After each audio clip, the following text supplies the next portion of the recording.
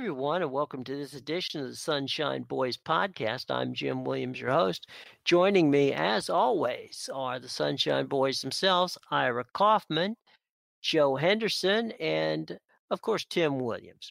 Now, last night, guys, we saw a baseball game, World Series Game 2, which was a wild one. It lasted over 4 hours. It saw a record 8 home runs. And, the Astros came out on top 7-6.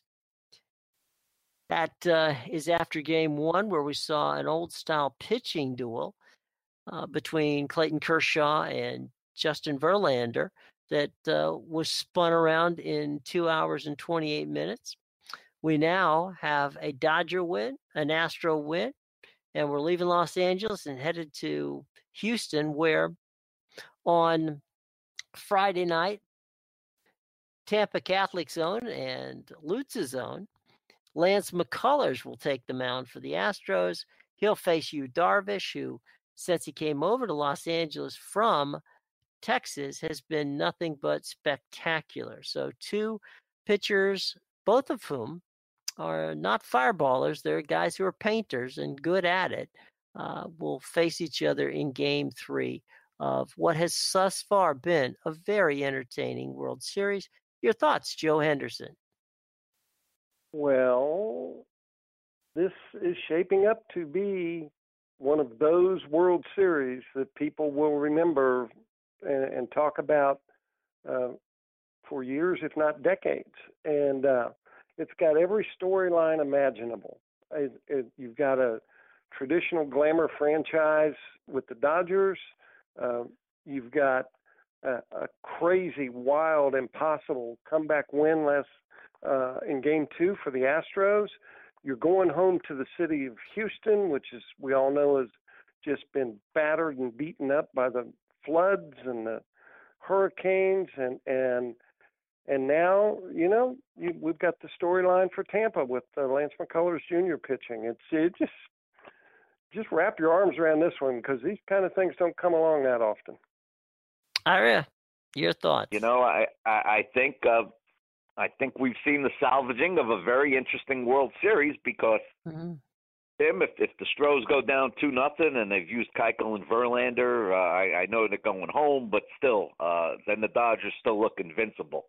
L.A. was 98-0, gentlemen, 98-0 in the regular season and postseason, heading into yesterday's game, with a lead going in the 9th inning.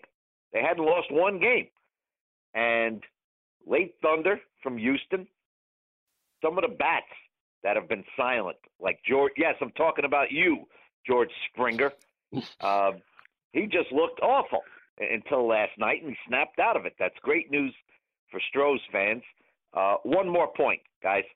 Tim, what do you think of this? This is the first time, maybe all season, the first time all season, the Dodgers may feel a little pressure.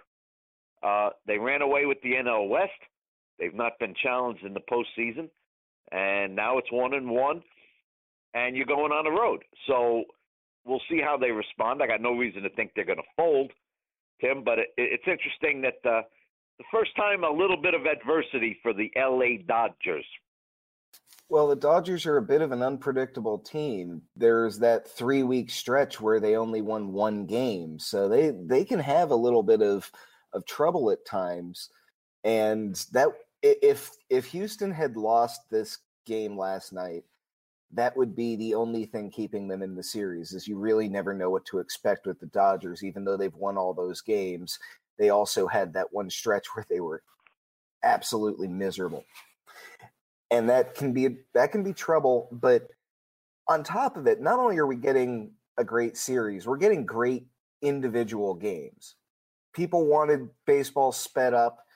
Turns out all you need are 2 of the best pitchers in baseball to just go at each other, because that 2 hour and 35-minute game or whatever that was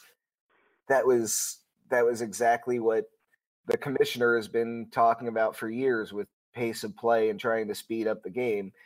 But then a long game can be excellent too, because we saw all these fireworks last night in a game that early on risked being upstaged by the guy throwing out the first pitch with that Vin Scully act that he brought out with pulling out Fernando Valenzuela and the crowd just going nuts.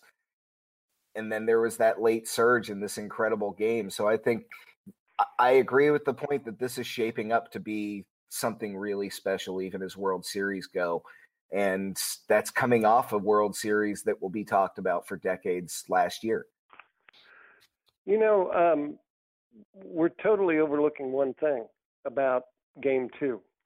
Has there ever been a better first pitch ceremony than what we saw last night with Vin Scully and then calling on Fernando Valenzuela and just Steve Yeager catching it. And Steve Yeager, I mean, genius. And in fact, they ought to just stop having people throw out the first ball from now on, because you can't top that. It was, whether you like the Dodgers or not, you just got to sit there and two thumbs up and well done, guys, because it doesn't get better than that.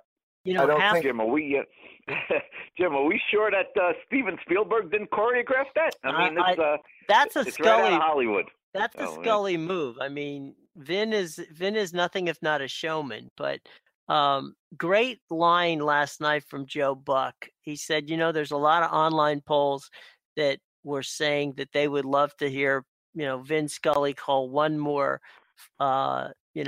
World Series game. And he goes, I will tell you this. I will personally drive to Vin's house, pick him up, bring him over here, and put the headset on him myself if he would do it.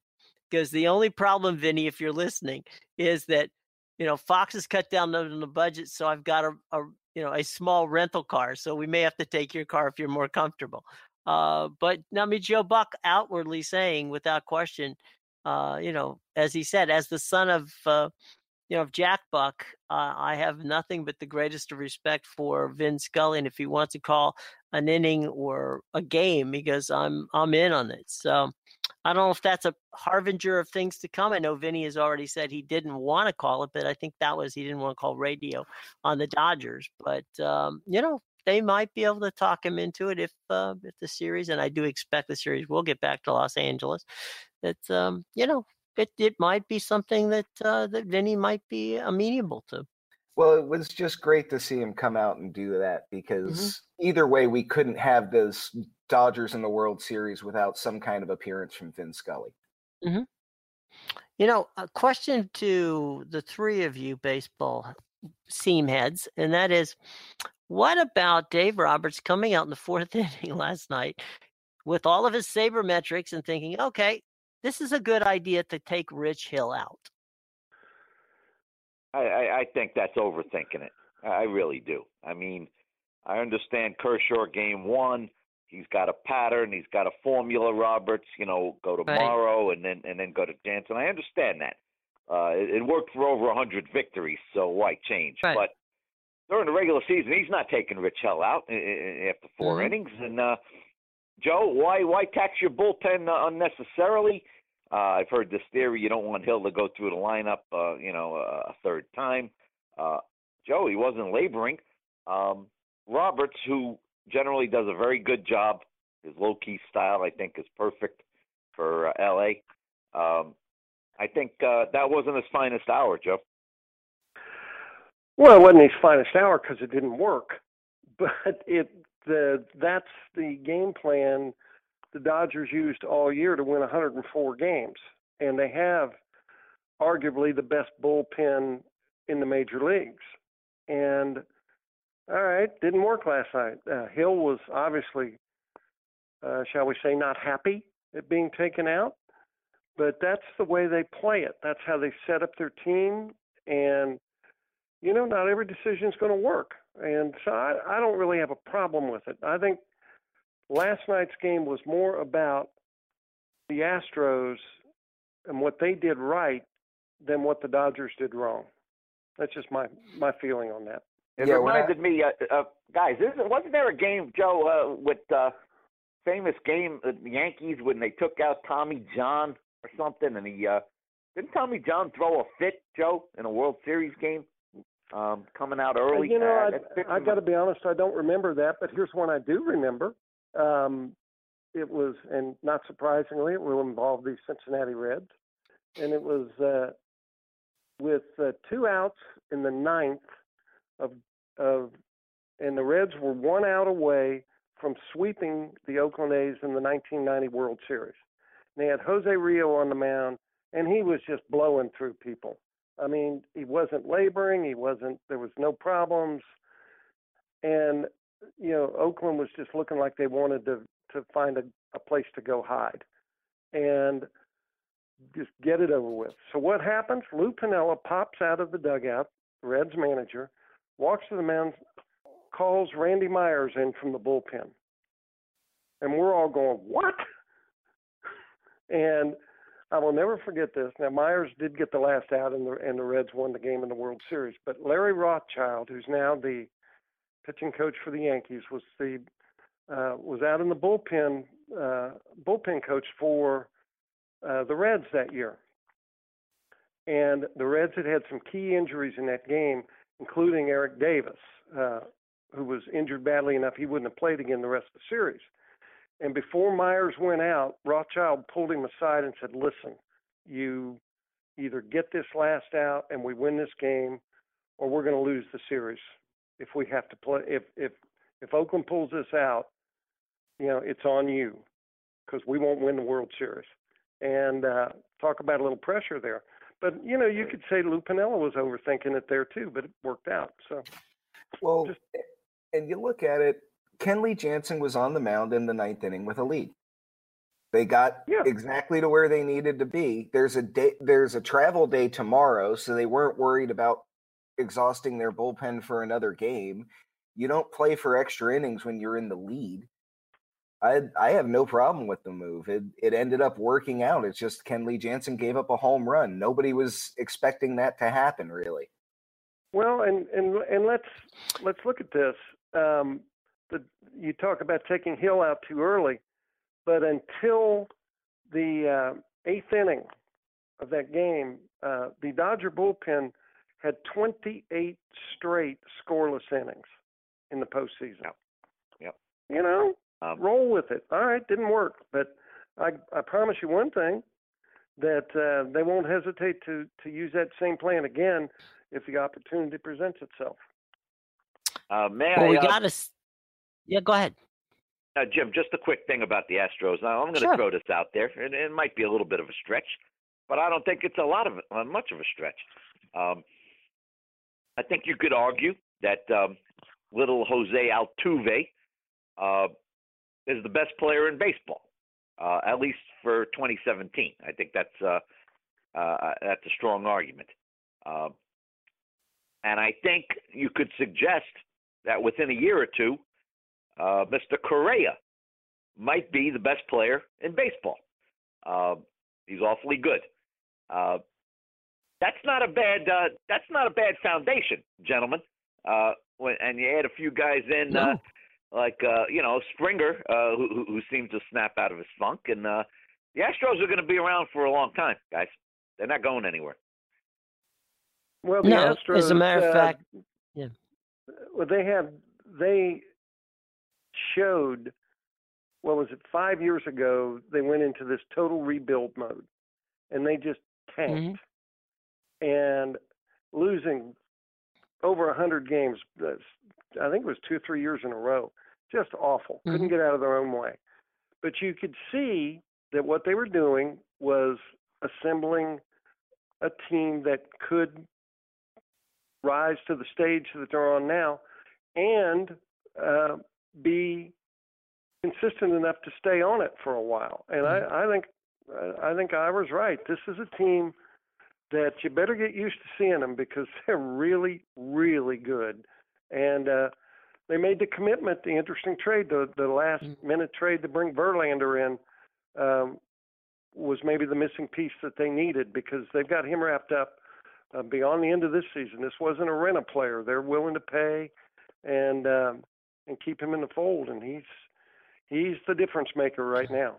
So I have a question for everyone based off the way the Astros built their team and something I've been thinking about throughout this World Series. So if you're a team in baseball that right now is in the cellar and doesn't look to be competitive anytime soon with the players you have, is the answer to just throw away entire seasons? Is tanking, I mean, clearly it works. Is that the prescription now? Is that the blueprint? Well, you got to pick the right guys, Tim. I mean, just because you got the first or second pick in the draft, sometimes there's no clear-cut number one. So I understand what you're saying, but it is then up to your scouting department to get it right. There's a lot of blown draft picks at the top of the draft, baseball draft. It's not like basketball when a Tim Duncan comes out or a Shaquille O'Neal. Everybody knows it. Everybody knows it. You can't blow that one. Joe, I think baseball's different. You got to make the right picks, and Houston did. Well, you're absolutely right, but even more than that, you have to be patient. And pro sports owners, by and large, are not noted for that. The Astros, yes, they made the right picks. What they also did was they had an organizational philosophy that said this is the type, this is the kind of player we're looking for. And you stick with it during, 7-game losing streaks. You realize that there's going to be a lot of potholes, but you put together your game plan, you sit back, and then you plug in the parts that you're looking for, and then you put it in the oven and let it bake, which is what the Astros did. And that's the blueprint. The blueprint is patience. I don't think you necessarily go out and say, all right, we're going to lose 110 games this year, but trust me, in 5 years we'll be in the World Series. No, the blueprint is to look at your roster and go, okay, this is the kind of player we want to bring in to fit with the way we want to play the game. Joe, to your point, I think that one of the biggest additions and one of the things that helped them out was adding Brian McCann to the team as the catcher. He was smart enough and could handle, the pitching staff, the young pitchers, the old pitchers, and knew what was going on. At the same time, you have to have a Brian McCann in the locker room to help you understand what's going on. And there was a lot of that mixture of chemistry. If you don't, as you say, and I agree, it's all about top-down philosophy from the ownership to the general manager to the scouting department to everybody's got to be on the same page here.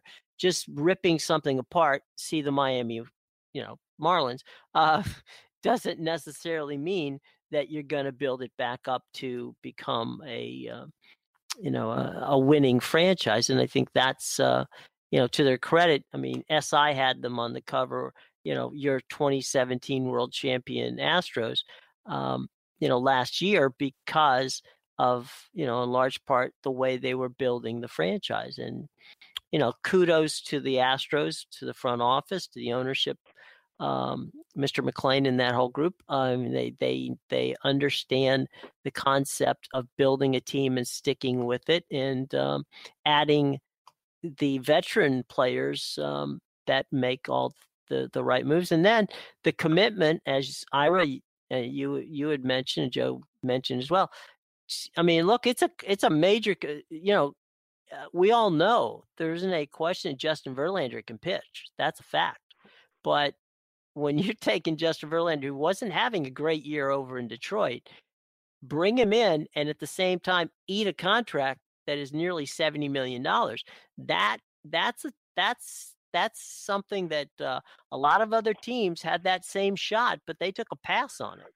But there was something about the Astros, and they're looking at Verlander and saying, you know what, I think he's, we could tweak what the problem is. Just get him over here and get him in our lineup. We'll figure out what to do with him. I got a question, gentlemen. I have a question for Mr. James Williams, and I'm going to lay this on you, Jim. Yeah. Out of left field, you tell me. Henderson, withhold your comment until I finish here. Jim, I have a blockbuster trade. It has to come down in the next week or two because as soon as the World Series ends, there's going to be an announcement. Mm-hmm. And here it is, Jim.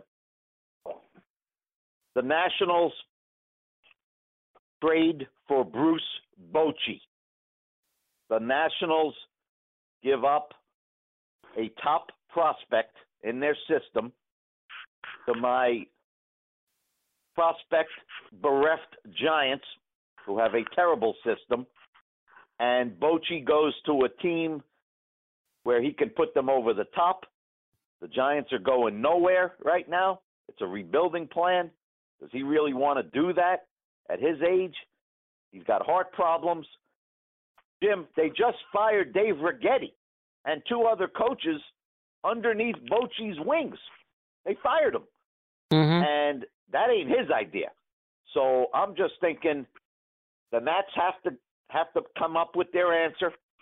I don't see anybody that is more reasonable than Bruce Bochy. If you can convince him to leave San Francisco, what is wrong with that scenario, Mr. Williams? I don't think there's anything wrong with it. I think if that would be possible, I think they'd do it. I think that right at the moment, somebody you and Joe know very well is probably likely going to be the manager, and that guy is Dave Martinez. He was runner-up twice for the role, and I think that this time, the third time might very well be the charm. But, look, nothing is impossible, Ira, and I think that conversation, it's a scenario that I don't think would be out of the question, but I think, right now, there really is only two people that the Nationals are looking at. One is Dave Martinez, and the other is somebody Tim knows out of Boston. And one of those two guys at the moment is going to get it. But Ira, that's an interesting possibility. I want a man with three rings on his fingers, gentlemen, for a team like the Nats who are ready to win. Just for the record, I didn't think Dusty should have been fired. I don't know why you give up a top-level prospect for a guy with a championship pedigree when you can just go out and get John Farrell for free. Well, that's interesting. I've been saying I said it to Jim pretty much the moment the Nationals lost in the playoffs that welcome to the John Farrell era. Well, has he been mentioned, Jim? Go ahead, Joe. What were you going to say? No, I was just going to say, what would John Farrell bring to the table that Dusty Baker didn't? I think the Nationals' problems extend far beyond the dugout and go into the front office and even ownership, because we just talked about a couple of minutes ago about the need for patience and the need for sticking with a plan. Along comes Dusty Baker, wins 95 games a year. A lot of people believe that what he did this year was his best managing job. He takes them down to the decisive game of the playoff series, where they lose on what widely was understood to be not his fault. He made the right moves. They didn't work out. So then the Nationals leave him hanging for several days, and then just, oh, by the way, yeah, we're not bringing you back. Sorry, move on. I mean, that's crazy. And that is why the Nationals will, in my opinion, miss their window of opportunity and be forced into a rebuilding mode. Having said that, I hope this is Dave Martinez's time. I hope he gets his shot. He's a good man. I think he would do a good job with the Nationals. He certainly would be coming into a situation where he would be expected to, if not just make the World Series, actually win the World Series. So there is that. they've made it clear that it's series ring or bust in there. So I don't know if the idea is to bring him in so that, you know, he wouldn't be a high profile manager if he gets the job, and so would then in theory be more likely to recognize that he's part of an overall managerial game plan with the front office. But, you know, I hope he gets his chance, but I think they made a grievous mistake in firing Dusty Baker. I just think it was a terrible move. Let me go back. It was a panic move. It was just appeasing a fan base. No, it had nothing to do with either of those. Let me give you the insight on what happened there. Mike Rizzo, who's the general manager of the club, was a big advocate that Dusty Baker stay. Ted Lerner, who is in his 90s, has said all along, you know, I am committed to putting the best team I can on the field. We'll spend whatever it takes to get there. And Ted Lerner made the choice that Dusty Baker was leaving the Nationals. It was not Mike Rizzo. It was not the front office. It was Ted Lerner saying that I would love to see a World Series before I die, which unfortunately may very well be very soon. You know, when you're in your 90s, you're not looking, you don't have a 10-year plan. So, you know, was it the, you know, you can't blame the organization. The person you want to blame on this, if you want to blame anybody, is the guy that writes the checks. And he basically said, you know what? You know, was it a knee-jerk move? It was a knee-jerk move because he made that decision not long after that game was over, and Mike Rizzo and the front office did everything humanly possible to try to talk him out of it, and they couldn't. So you move on, and there you go. It is what it is. The decision was made by the owner. I mean, bottom line, that was it. That doesn't mean they handled it right, though. No, I'm not defending anybody here. I'm just simply saying, you know, if you're going to point a finger, let's get to the finger of the actual person who pulled, you know, who decided this is what's going to happen. And you know, look, it is what it is. I think, you know, if you are Joe, you know, if you guys know Dave Henderson, Dave Martinez. You know, quick question: Is Dave Martinez the kind of guy who you want as your manager? Well, you do have to ask yourself one thing. When Joe Madden left the Rays, mm-hmm. Dave was his right-hand man. Yep. And wanted the job desperately. I mean, okay. He really, you know, people liked him. The Rays had obviously had a lot of success during his time there. And he interviewed for the job and didn't get it. They hired Kevin Cash. Now, I'm not saying Kevin Cash was a bad hire, mm-hmm. but they did not give the job to the in-house guy. Right. Maybe they would just at that point decided we want to, you know, we need to go in a different direction, and they've done that. So straight down the standings. Mm-hmm. So they have gone in a different direction, all right, and they've lapsed into Mediocreville. So I don't know why you wouldn't want to give Dave Martinez a shot. He's a tremendous baseball man, and I'll tell you what, he's one of the more just engaging, nice people that you would ever want to run across.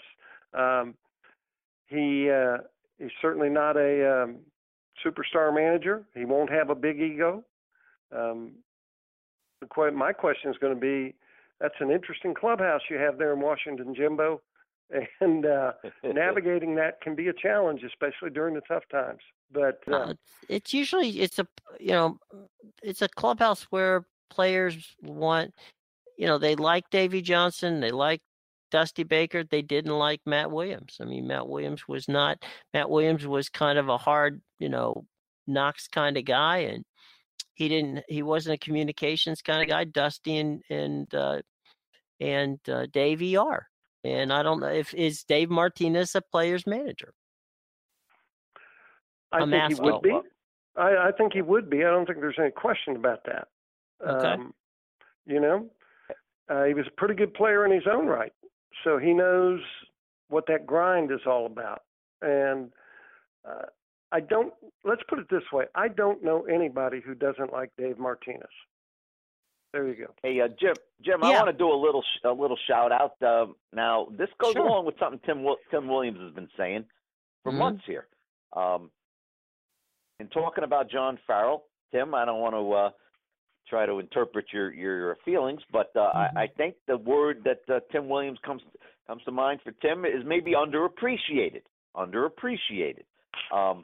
There's another guy named Joe Girardi who is also in a high-pressure job, who I think feels unappreciated, and I think with some justification. He's looking for more money from the Yankees. I don't know if he's going to get it. Guys, Joe Girardi is a quality manager. Look what he did with a team that nobody expected to do much in 2017. It's one win away from the World Series. So along the lines of a John Farrell, Tim, I think you can throw Joe Girardi's name right in there at the same level. High pressure, goes about his business, gets the job done, but nobody's putting him on the short list of the game's elite managers. Well, and he did a great job last year too, with a team that sold at the deadline that looked like they were giving up at the deadline. He kept them kind of on the periphery of the wild card race all the way through. He did a great job then. He did a great job this year. Rookies don't get that good out of nowhere. You have to have a good coaching staff in place to get them where they need to be. And Girardi's done a great job in New York. I think if he were available, the Nationals, I don't see why they wouldn't jump on him. I think that just judging by everything that Jim has said about the Nationals, it seems like their next manager is going to be someone who won a championship somewhere at some point, because if that's why they fired Dusty Baker, they're going to have to hire somebody that's proven they've done it in the past. That's why I mentioned Farrell, but if Girardi became available, I think he's a better version of that. And that's as someone who I think you had it dead on. John Farrell was very underappreciated. The same thing's true of Girardi. He's been a great manager in New York. He made one mistake in the ALDS, which, by the way, New York won that series, but everyone wanted his head suddenly. It just shows you the kind of fans that are in the Northeast. And I think those are two very different fan bases, but they can be vicious in a very similar way. A little fun fact about the Yankees, just not for nothing, as I like to say. They have had, after all of the upheaval in managers, they have had two managers in the last 21 years. How about that? Joe Torre, starting in 96, and then Girardi took over in 2008 and is still there. And Girardi, if my research is correct, I believe has managed out of 34 Yankee managers in that time, he has managed the fifth largest total of games. So there you go. Nice. Well, that's good. But as after Game 2 against Cleveland, the writers in New York wanted Joe Girardi fired at the end of the season. Well, and, but let us be clear about something. Yeah. And I love my New York writer friends. I think they're great. They've got a tough job. But if Girardi made the same mistake in the third week of the regular season, they would want his job that night. That's just how just how it is, and it is. I was going to say the second week of spring training, perhaps. Yeah, but, So and if George Steinbrenner, may he rest in peace. God rest his soul. Yeah. He would, if he were managing owning the Yankees. Although I guess you could say he was managing them. But if he had owned the Yankees during that period, he might have fired Girardi that night. I don't know, but Well, go ahead, Ira. Hey, Jim, is it your sense now? I've learned to trust your instincts. Jim, is it your sense that the Nationals have made a decision and are kind of just waiting until the World Series ends, or is it fluid? I think it's going to be Farrell or Dave, but I think they're thinking that Dave is kind of like the situation when the Dodgers got rid of Donnie Baseball and let Mattingly go. That what they did is they put in a guy who knew how to make it work, and I think they believe that after what they've seen, that Dave Martinez is the guy who can make it work. And understand that the Nationals front office is all real baseball guys. I mean, it's all old baseball, lifers. You've got, Mike Rizzo, who came up as a scout. He was in the Red Sox organization. Then he went over to become part of the Diamondbacks organization. You got Bob Boone, who you guys know well from his days in Cincinnati and in Philadelphia, and all the time he spent down in the Tampa Bay area during spring training. I mean, it's a long litany of baseball people, and so they understand and appreciate baseball guys. Dave Martinez is a baseball guy. John Farrell's a baseball guy, and I think that they feel that what is going to be best for the team is somebody who is a Dusty Baker-like guy, meaning somebody who understands how players play and need to play, and how how you keep a clubhouse moving, and how you handle young players, and how you handle veterans. And I think they feel that those are the two guys right now, unless somebody comes in and blows their socks away, those would be the two guys that would come out of it. So at this point, I think that's where they are in their hunt for a manager. But real quick, guys, before we move on, because we're going to talk a little football here.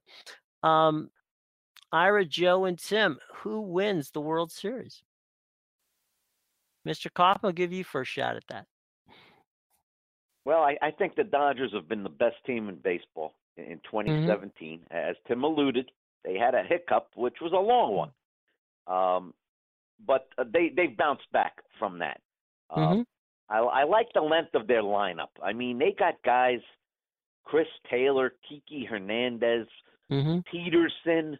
Roberts has a lot of options at his disposal. And I think the length of their lineup is better than Houston's. Having said that, I know the Astros haven't lost at home. I think the Dodgers, with those final two games at home, are going to pull this out. They've got a flair for the dramatic. I'm still sticking with the Dodgers, gentlemen, but I think Houston salvaged a very intriguing World Series on Wednesday nights. So bravo to the Astros, but I'm going with the Dodgers, guys. Joe? Well, it's tough to go against a team that won 104 games, but I'm going to do it anyway. I think the Astros win. They won 102. just for the record. That's not 104, is it? No. No, I just saying they're not chopped liver here. No, they are definitely not chopped liver. But I think they can go. They showed last night. You've got to put a stake through their heart, and Dodgers didn't do that. They had everything going for them last night, and they didn't win. And I think this is just. The Astros have kind of had that look all year, which is not to say the Dodgers haven't, but this is more of a gut pick than anything else, because the Dodgers could come back and win the next 3 games, and I wouldn't be surprised by that either. But I'm making the call, Astros. Tim, what do you got? I think if the Astros are going to win the World Series, they have to win at least 2 of these next games at home. That sounds very obvious, but I just don't see them winning in 7 games. I think if they can't win in either 5 or 6, they can't win. That's why I would say the Dodgers in 7, because, well, at the bottom of it, I'm a baseball fan, so I want the World Series to go 7. I want 5 more games like the first 2. This has been fantastic, and it had like I said, it had a tough act to follow with that World Series last year between Cleveland and Chicago, but I'd like to see it live up to that billing, and I think it really can. So Dodgers in 7. I think that Fox would like to see the same thing. All right, boys, let's do a lightning round. What's your pick, Williams? What's your pick? My pick is the Astros in 7. I like the Astros. I tell you what, I love watching Yasiel Puig play. Last night when the ball bounces into the stands, he throws his glove down, and then when he hits the home run, he just lays the bat down instead of flipping it. I mean, he's a lot of fun to watch, but I don't know. The Astros have that little thing. I don't know. I think tonight, I think Game 3 with Lutz's own Lance McCullers is going to be a very critical game. But I think the fact that the Astros have seen Hugh Darvish a lot gives them an advantage that might help them down the line. But look, any way it goes, it's going to be fun, but I'll take the Astros in 7. All right, lightning round, boys. Each one of you gets to talk about a little bit about football. It can be pro, it can be college, but let's do just a few minutes on the NFL. And when you want to talk NFL, the first person you go to is Ira Kaufman. All right, guys, I'm gonna veer away from the football field and go into the broadcast booth, which is a topic close to Jim Williams' heart. And Jim? Yes. While a lot of people are building this guy up as the next John Madden, let me say this to all you Tony Romo supporters. Tell the man to shut up once in a while. Shut up. You don't have to drown me out. It got so bad at the end of the Chiefs-Raiders game, which ended in ugly fashion for this old Chiefs fan. Mm-hmm. I was very tempted to shut off the volume on the television. Tony Romo, while the play was in progress, gentlemen, was screaming who Derek Carr should throw to. I don't need that. Some people think that his brilliant analytics and he's telling you what's going to happen. Somebody at the network, Jim, that's the fault. It's not Tony Romo's fault. He's a neophyte. But doesn't somebody at the network have to tell him that he doesn't have to weigh in every 12 seconds? So There's my rant from a pro football perspective. He'll grow. He'll learn. John Lynch wasn't very good in year 1, as Joe knows, in the booth. But Tony Romo, take it down a notch so I can enjoy the football game a little bit. And now Henderson will now tell me how great Tony Romo is. Well, first of all, address all of your correspondence to Lance Barrow, who at CBS, as well as the fine folks in the programming department there. They will be more than happy to take your comments, I'm sure. Joe, your boy Romo's out of control, Joe. He's out of control. No. He is great. I love listening to him. He has kind of fallen in love a little bit with the need to tell you the play before it happens. And I think, maybe he could dial that down a little bit. But he's not a robot, and I like that. He obviously has credibility, and he's having fun. So chill, dude. He's great. Now, you're an enabler. You're an enabler, Henderson. That's what you are. You're an enabler. And you're a grump. But anyway, my little rant, or not rant, but thing that I'm Observation. Observation. There we go. Nice. What the heck is going on with Martavis Bryant in Pittsburgh? Yeah, they spanked my Bengals last week, and that I wish I could say I was surprised, but I wasn't. I just sort of sat there and watched it and nodding like, yeah, here we go again. But this is a real thing now with Martavis Bryant, and I'm going to invoke a name that Mr. Kaufman will remember. Is this the Steelers' Keyshawn Johnson? Because they have benched him for Sunday's game against the Lions, demoted him to the scout team. Mike Tomlin is sending a message that, I'm the coach, you're the player, shut the hell up and do what I tell you to do. And Bryant is a diva who's, going to do it his way. And if he keeps it up, he's going to be doing it his way on a team that's where he gets traded, where he's going to win like 3 games or something. So this is really interesting what's happening there, and it has long-term implications for the Steelers' playoff hopes, because nobody will deny that this guy's a weapon. Mm-hmm. But he's picking the wrong town to be a diva in. Wouldn't you say, Ira? And the wrong coaching staff. And the wrong coaching staff. So if he wants out... Yep. Bravo, Mike Tomlin. Bravo. Absolutely. And if he wants out, all I would tell him is careful what you wish for. And you mentioned Keyshawn Johnson. It's worth noting Mike Tomlin was there in Tampa Bay when John Gruden sat Keyshawn Johnson. That's absolutely correct. All right. Well, Tim, you're up.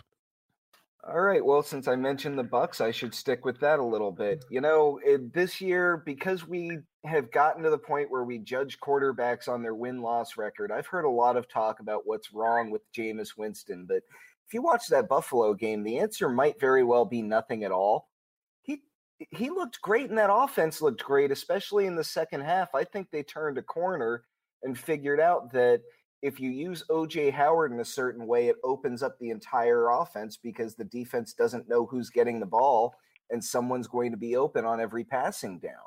I think they did a great job. The problem is the defense has been asleep at the wheel for the last 2 weeks, and if they come out like that against Carolina, then forget the playoffs, and that might have already sailed last week. But here they're in as much of a must-win game as you're going to get in October. I think the offense has come around. They're clicking, but the defense is doing just the opposite. They're taking a step backward, and they really need to show up when the Bucs get back to Raymond James Stadium on Sunday afternoon, or you can forget about 2017, Bucs fans.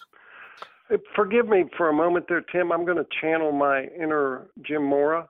Playoffs! Don't talk to me about playoffs with the Bucs. Playoffs! Whether it's reasonable or not, that's what this entire season's been about since the preseason. So it comes down to pass-fail, and that's unfortunate for a team that's 2-4 and not looking very good right now. But there's only one way to have a successful season at this point, and that's improving on what they've done to this point to improving on their 9-7 record last year, and that's looking very unlikely right now. So I'd agree with you. The playoffs are a very big, long shot at this point. We should hardly be talking about it. But with the Bucs, that's all you can talk about because that's been the goal since last year. Okay, I'm going to go with the Mid-Atlantic here and relevancy. Thursday night football, the Miami Dolphins come to M&T Bank Stadium, and if they win, then the Ravens will be irrelevant for the rest of the 2017 season. And frankly, it could cost either Ozzie Newsome his job, or it could put Mr. Harbaugh in a very, very, very precarious situation entering the 2018 season. And then, of course, on Sunday, the Redskins and the Cowboys play at FedEx Field, and that's going to be a big game for both teams. Whoever wins that game remains relevant. Whoever loses that game ceases to be relevant. So it's the relevant weekend it's a relevant weekend in the Mid-Atlantic. Ira, you were going to say? Jim, what is going on with Joe Flacco? Everything I'm reading is people say he's done. He's over the hill. The guy's not 38 years old. Is Flacco done, Jimmy? I would suggest to you that part of it is an offensive line that simply cannot seem to hold a block for more than 5 or 6 counts. The other thing is that his wide receivers. I mean, there's a lot of drop footballs on that side. I'm not an apologist for Joe, but I also don't think you can blame him wholeheartedly for what has happened in Baltimore. I think that, he throws the ball, and if guys don't catch it, that's not on him. If they don't run the right route, that's not on him either. So, I'm willing to cut him. I don't like their slack. talent, Jim. I don't like their talent at the skill positions around them. It's not very good. They don't have talent at the skill positions. I mean, let's go back to something that you and Joe hit on just a second ago real quick, and that is Mike Wallace is there. Mike Wallace is a former Pittsburgh wide receiver. He flourished in the Steelers offense. He does not flourish in the Ravens offense. So, and there's a lot of former Steeler wide receivers. So it's a cautionary tale for those who screw up under the Steelers situation that they're going to go somewhere else and be a successful wideout. All right, boys, social media and final thoughts, and we'll start with Tim. Well, you can find me on Twitter and Instagram at Tim Writes Sports, and I'm going to go back to baseball for a moment. And, this World Series has the Dodgers in it, the Astros in it.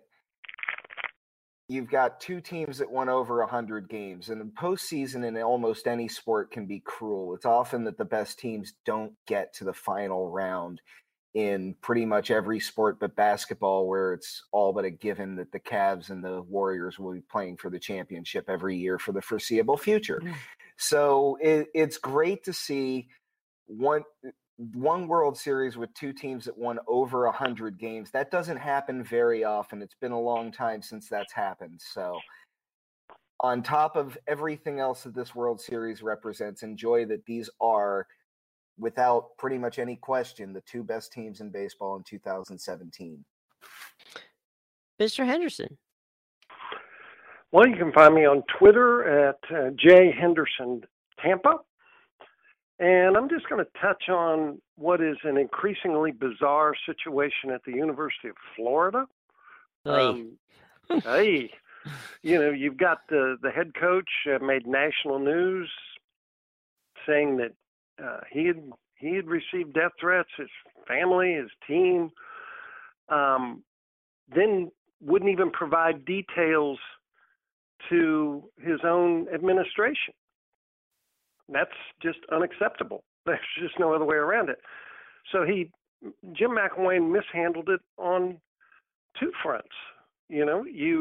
First off, you don't keep that a secret. If I'm the parent of a Gator athlete, I might like to know if that's out there. You know what I'm saying? Mm-hmm. And you definitely tell your athletic director before you tell the media in a press conference that this has happened. So if form follows, the Gators are just going to get drubbed this week by Georgia. And this season is spinning out of control for the Gators. And, there's a lot of, I know he's been to the SEC championship game in his first two seasons, but they really weren't competitive when they got there. The talent level is not what it needs to be. They're certainly haven't developed a quarterback, and that was supposed to be his calling card. So just keep an eye on this Gator situation, because this thing is unraveling, and it could take Jim McElwain with it. Hey, Joe, real quick on that Florida thing. How long will it take for Scott Frost to get there? Well, it'd probably take him about 2.5 minutes, but that's a little longer from Orlando to Gainesville than 2.5 minutes. Well, yeah, but if you're motivated, but that's true. It'll get you there quicker. The question's going to be, let's just play with that one for a minute. If that job does open up, Scott Frost would be an easy, obvious choice, but he played at Nebraska. His heart might be in Nebraska. And what he would have to decide is, do I want to get into that pressure cooker of the SEC or return to more familiar turf? Now, a head coach is going to want to challenge himself against the best, and that means the SEC and Nick Saban. But, yeah, I mean, he would certainly be a frontline candidate. But here's another one for you. How about a former Gator coach named Charlie Strong? No, I don't think that's going to happen. I think the reason I say that is because they tend to want coaches who are younger than 50 years old, and I think that benefits Scott Frost at this point. Probably, but just saying. Anyway, not that Charlie doesn't deserve a shot, but I think Charlie's maison d'etre is to be the guy who brings USF, to the next level and keeps them there. But I could be wrong. That next level includes an on-campus stadium, which it seems likely was a major part of him coming to USF to begin with, right. And that one's in the works. So, maybe playing at Charlie Strong Stadium would be a bonus for him. There you go, and it would be Joe Henderson Field. All right, so there you go. All right, Ira Kaufman, you're up. All right, social media at iKaufman76. Just a quick note about the NBA, which I normally don't pay too much attention to during the regular season. But this old Sixer fan is starting to get encouraged. Jim, a tree grows in Brooklyn and hope grows in Philly. And by that, I mean they got a couple of pieces in place. Joel Embiid is the real deal. He's outstanding if he can stay healthy. And now we finally see Ben Simmons, after all the hoopla, and missed all of his rookie season with a broken foot. And Joe, the kid is sensational. He's already got a triple-double. He's 6'10". He's playing point guard. I'm not calling him the next Magic Johnson. There's never going to be another. But the kid looks great. And if those two guys stay healthy, the future in Philadelphia looks pretty healthy for a team that says trust the process, gentlemen. And I haven't been very trusting of this process, but these two guys, if they're on the court together, I think the future looks sweet for Sixer fans. Ira, don't you mean trust the tanking? Trust the tanking, trust the process. Trust the ping Jim, pong they played balls. the Wizards. They played the Wizards last week. I believe Washington won the game, but Philly is now competitive with those two guys on the floor.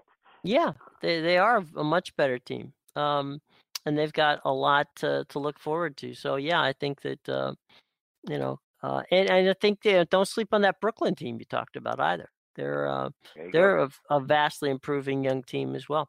Ira, also don't forget to plug your wonderful work at Joe Bucks Fan. We want to be able to find you there, and also to find your podcast there too. Thank you, Jim. Much appreciated. So please tell us, JoeBucksFan.com. Yep. JoeBucksFan.com, and also you can find Ira's podcast in the iTunes store. I'm sure there are other places to find it, but that's the place I know to find it. Jim, I don't want you to drop the phone here, Mr. Williams. I don't want you to drop the phone. But my people at Joe Bucks fan who are into analytics and you know, they pay different companies to track these things, which is what you do. Right. They are telling me, Jim, as of about 3 weeks ago, some kind of chart on Google Play, which keeps track of these podcasts. I am now number 35 in the nation, ahead of George Stephanopoulos on my podcast. It sounds crazy, Jim. Sounds nuts. This is a little podcast about a 2-4 football team, but we're moving on up, Mr. Williams. Look out. Well, that brings to a close yet another edition of the Sunshine Boys podcast. If you've not yet subscribed to the podcast, it's easy enough to do. You can get us in the iTunes store for free, of course. Find us on the Blog Talk Radio site. Again, easy to do. Find us on Stitcher, where we are part of a very impressive family of podcasts. Proud to be there. Also, if you're one of the over 120 million people, myself included, who have the TuneIn app, then search the Sunshine Boys podcast, hit that favorite button, and you'll get the latest edition sent to your phone or to your tablet every week. Well, thanks again, as always, to Ira Kaufman and Joe Henderson, the Sunshine Boys themselves, to Tim Williams, who always brings a fresh perspective to the table. So until next week, I'm Jim Williams, your host of the Sunshine Boys podcast, saying have a wonderful weekend.